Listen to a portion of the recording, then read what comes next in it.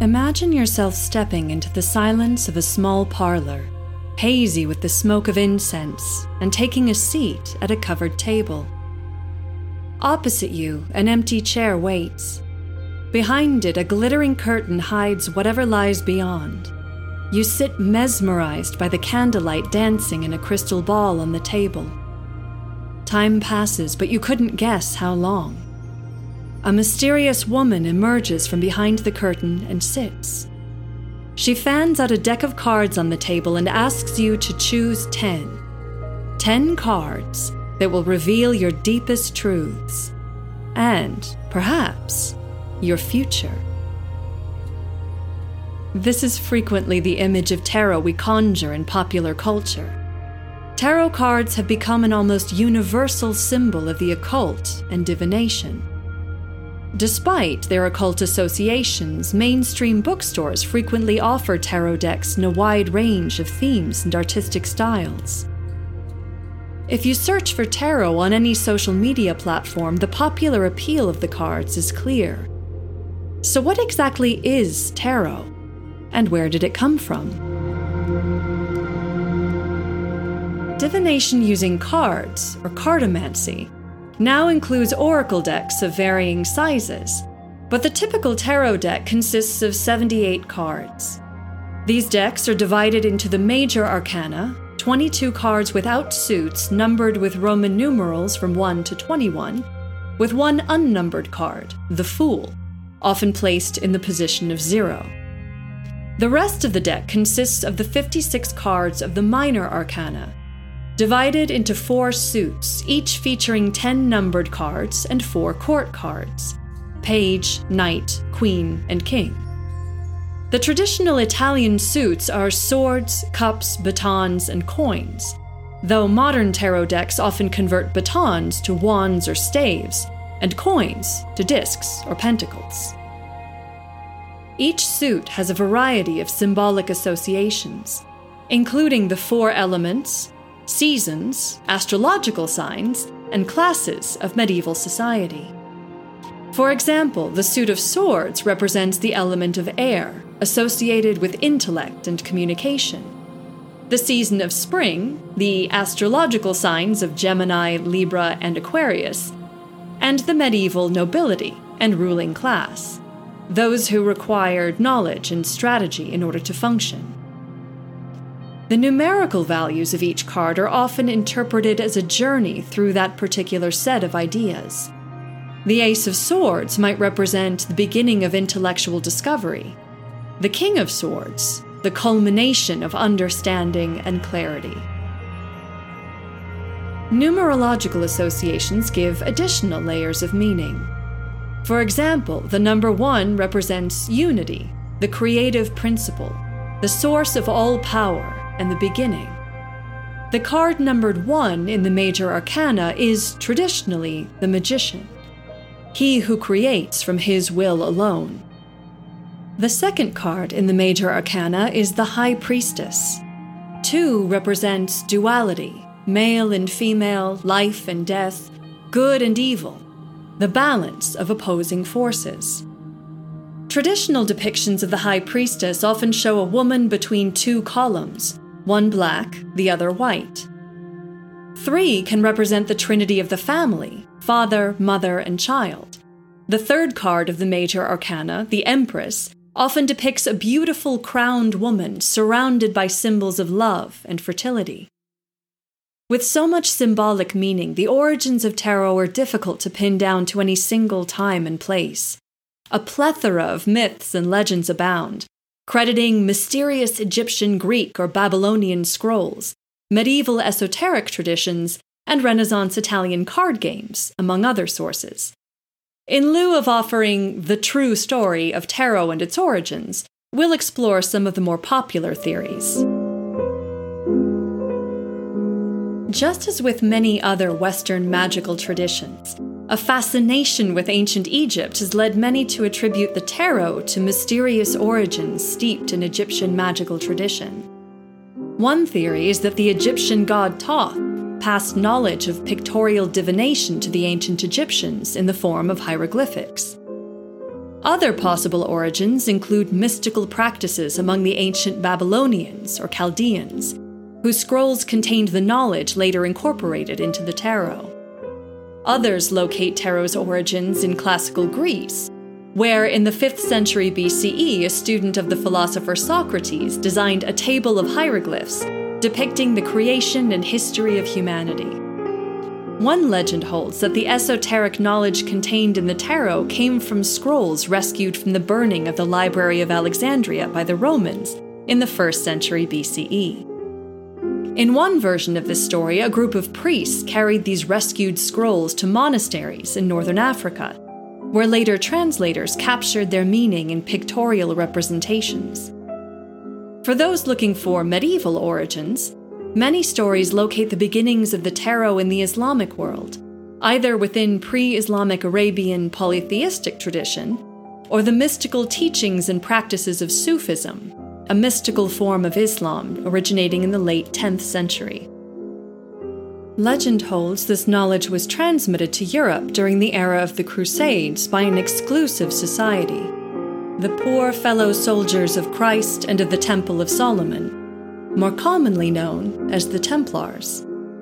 A religious military order founded in 1119, the Templars rose to prominence between the First and Second Crusades, and served as the inspiration for a series of later secret magical societies in Europe, including the Rosicrucians, the Freemasons, and the Order of the Golden Dawn.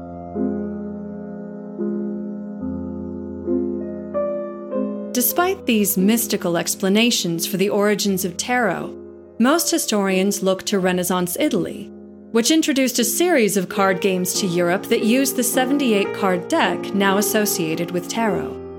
By the 14th and 15th centuries, religious authorities in Europe had begun to crack down on heretical teachings and ideas, including magical teachings and divination. Due to the increased pressure to hide such knowledge, legend holds that some practitioners in Spain and Italy concealed esoteric wisdom in the form of playing cards. This theory points to Italian tarocchi games as the precursor to the modern tarot. These games are usually trick-taking games like hearts or bridge, with the aim being to accumulate as many points as possible from the cards taken. The 22 cards now associated with the major arcana served as triumphi, or trump cards. These tarocchi decks were probably first commissioned by two dukes of Milan, Filippo Maria Visconti and his successor, Francesco Sforza. For this reason, they're called Visconti-Sforza decks.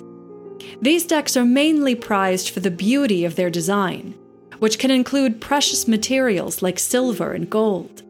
The Visconti-Sforza decks often depicted members of these noble families, and so offer a glimpse into the lives of the Renaissance Italian nobility. The 15 or so decks that have survived from the middle of the 15th century are largely incomplete, and are currently held in museums, libraries, and personal collections as rare and fragile works of art.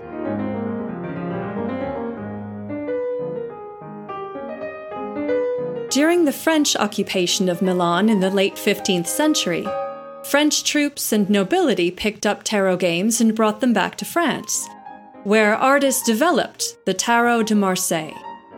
It was a French pastor, Antoine Coeur de Gébelin, who created the idea that the images in tarot cards, especially the trump cards, had occult meanings. He asserted this in an essay, part of a multi-volume work that bears the formidable title of The Primitive World, Analyzed and Compared Against the Modern World, considering various subjects of history, heraldry, money, games, circumnavigating voyages of the Phoenicians, American languages, and more, published in a series starting in 1773. In his essay, he explains that the cards originated in Egypt, and that the 22 trump cards in particular contained profound Kabbalistic meanings, corresponding with the 22 letters of the Hebrew alphabet. If we intended to announce that there exists contemporarily a work of the ancient Egyptians, one of their books which escaped the flames, which devoured their superb libraries, and which contained their purest doctrine on interesting subjects, everyone will be, no doubt, compelled to know such a precious and extraordinary book. Such an Egyptian book exists. This book is the Game of Tarot. This essay will be followed by a dissertation establishing how to apply the game to the art of divination, and the Egyptian principles used in the art of divination with cards, principles of which only a few vestiges subsist in our French game of cards, but with infinitely less influence. It is time to rediscover the allegories the tarot was destined to preserve and demonstrate to the wisest people, even in their games, were entrenched in allegories, and these scholars knew how to distill the most useful knowledge into a simple, entertaining game.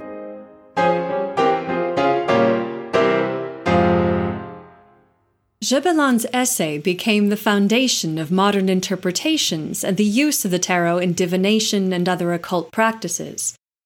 It follows, then, that one of the most famous early tarot readers should be a contemporary of Gebelin, a fellow French citizen named Marie-Anne Lenormand.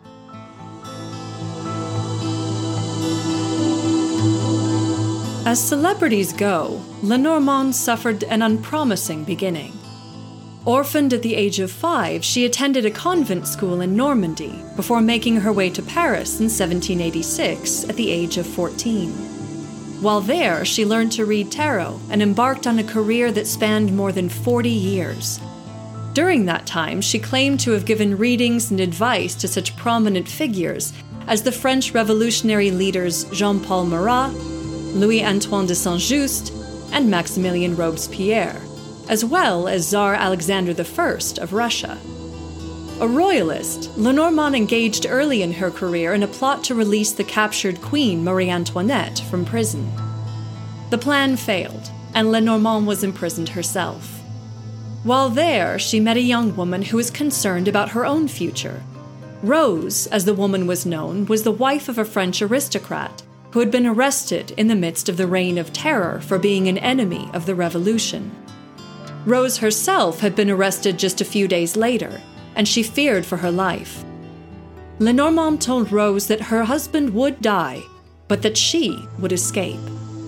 She would soon remarry, this time a soldier, who would elevate her to an even higher position.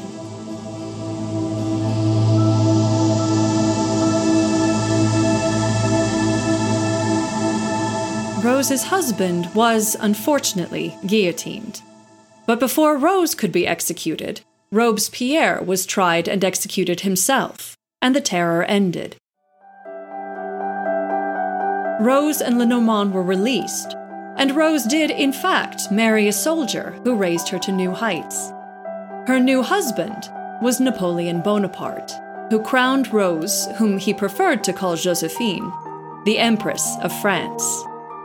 Empress Josephine continued to rely on Lenormand's fortune-telling, and from her position of influence, Lenormand became one of the first to popularize the art of cartomancy, using cards as a tool to foresee the future. Lenormand died in 1843 at the age of 71. At the time of her death, she had amassed a fortune of 500,000 francs. Her only heir was a devout Catholic nephew, who burned all of her occult paraphernalia, but made sure he took the money. In her honor, several cartomancy decks bearing her name were developed and published, including a deck of 36 cards, still produced and sold today, called Le Petit Lenormand. Among tarot decks, the most iconic and the most frequently imitated is the Waite-Smith deck, first published in 1909. The cards were first conceived by Arthur Edward Waite, an American-born scholar of occult and esoteric traditions living in London. Over the course of his life, Waite belonged to several of Victorian Britain's most prominent occult societies, including the Order of the Golden Dawn, the Freemasons, and the Rosicrucians. In the first decade of the 20th century, during a series of political schisms within the Order of the Golden Dawn, Waite found himself in opposition to the famed magician Aleister Crowley. In a magazine piece, Crowley referred to his rival as Dead Waite. It's quite possible that he made an enemy of another contemporary writer as well. In his short story, The Thing on the Doorstep, horror writer H.P. Lovecraft features a villainous wizard named Ephraim Waite. Despite his rivalries with other occult scholars, Waite's work was generally well received. He wrote extensively on ceremonial magic, Kabbalism, alchemy, and divination. He is best remembered, however, for his role in creating a truly iconic tarot deck. He recognized the growing popularity of tarot, but lamented the difficulty in finding decks. He decided to design one to be published widely. Waite combined the principles of Kabbalistic symbolism, numerology, archetypal imagery, astrology, alchemy, and other esoteric disciplines to create a series of written descriptions of each of the 78 cards of the tarot. He was not an artist, however, and would need help to bring his vision to life. Help came in the form of Pamela Colman Smith, called Pixie by her friends, who had already established a promising career as an artist in London, when her friend, the poet William Butler Yeats, introduced her to the Order of the Golden Dawn. While there, she met Waite, who commissioned her to help him create his tarot deck. Smith finished the artwork for the deck in just 6 months, completing all 78 images between April and October of 1909. The result is a deck filled with captivating illustrations, in which each card is elegantly simple in appearance and composition, but filled with symbolic meaning. The Waite-Smith deck has since served as the artistic basis for countless modern tarot decks.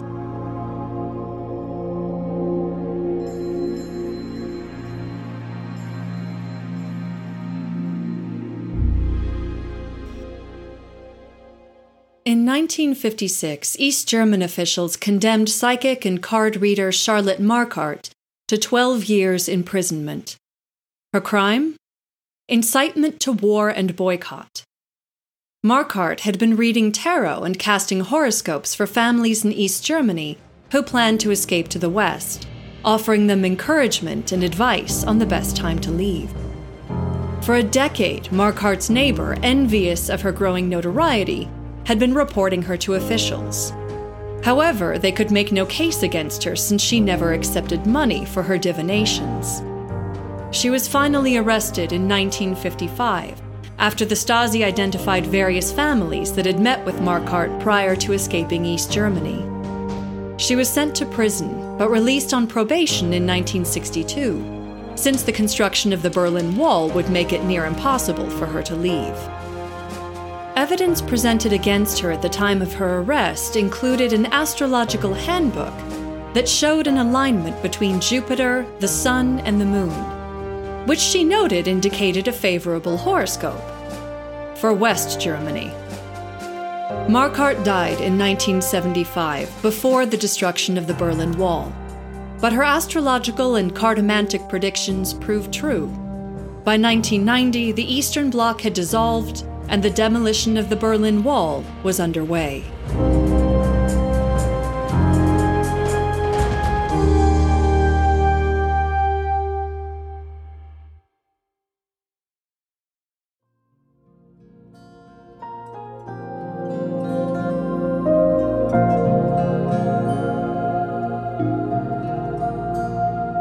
How does a simple pack of cards hold such sway over our imaginations?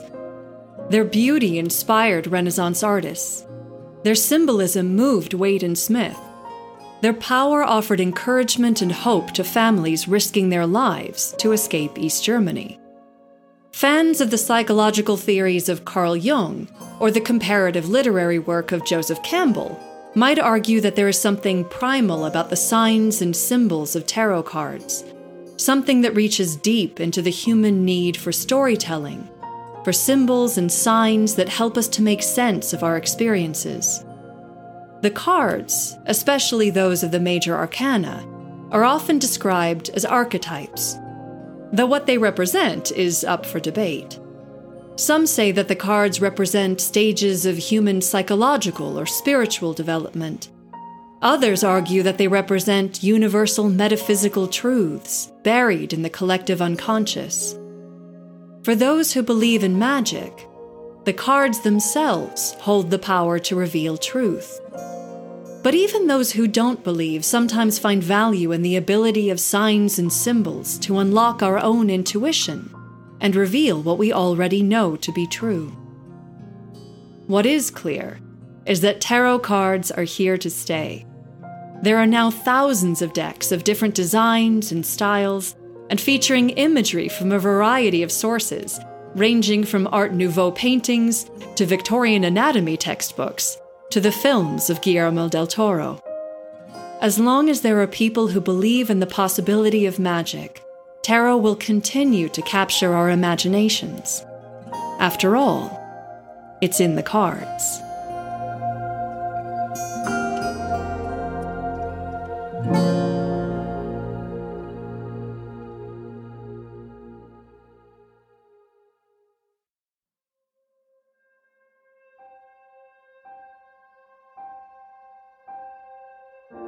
If you enjoyed this episode, please rate and review Enchanted on Apple Podcasts and help spread the word. You can subscribe to Enchanted on Apple Podcasts, Spotify, Stitcher, or wherever you listen. Special thanks this week to Thomas Ignatius for his voice talent. Original music this week is by Purple Planet. You can find them at purple-planet.com. You can get in touch with us via email at enchantedpodcast@gmail.com, or follow us on Facebook and Instagram at Enchanted Podcasts, and on Twitter at EnchantedPod. To become a supporter, to learn more about the show, or to participate in our new Patreon rewards poll, please visit enchantedpodcasts.net. I'm Corinne Wieben. Thank you for listening, and stay enchanted.